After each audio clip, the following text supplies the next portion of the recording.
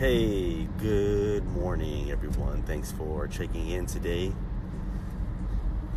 So Monday mornings, I usually like to start off by looking over my daily planner and see exactly what it is that we have to do today, follow-ups I have to make, vendors I have to contact. There's so many moving parts in this whole process, and one thing that I've noticed, or that I guess you can say that I've been accustomed to over these last 3 years, is getting used to the fact that nothing happens quick, nothing happens fast. And more oftentimes than not, our deadlines are getting extended. So that's one thing that I've really had to learn to accept, is that I just got to be patient.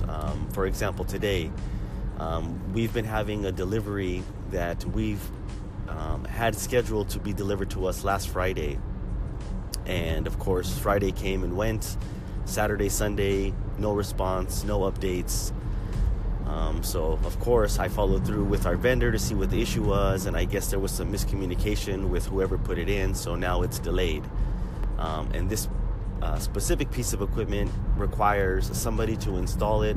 It requires an electrician, so now that's all going to get bumped back. So it's these little mishaps, these little things that happen where you always feel like you're taking 2 steps forward and 1 step back. But it is what it is. Even though that got delayed, like I said, there's still a handful of other things I have to do today that I'm working on. So the best way that I figured out how to continue to keep track of everything, obviously, is writing everything down.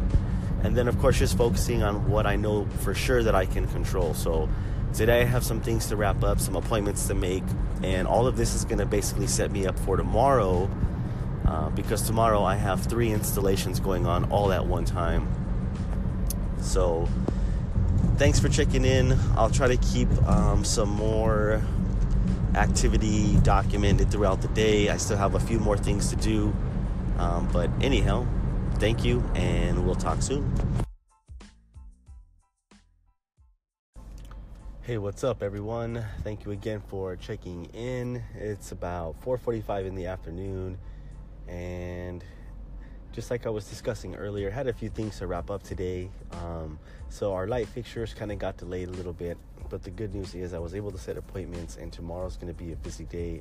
I have 3 different installations going on. So we're going to have our compartment sinks, our hand soaps, our dishwashers coming in, and I think our media wall guy is coming in. So going to have a few things installed. I know right now they're working on the back door, the to-go window, and our delivery door. So today, even though we had some obstacles in the road with the light fixtures, I was able to focus in and get lucky, I guess, on booking all 3 vendors tomorrow. So again, another step closer.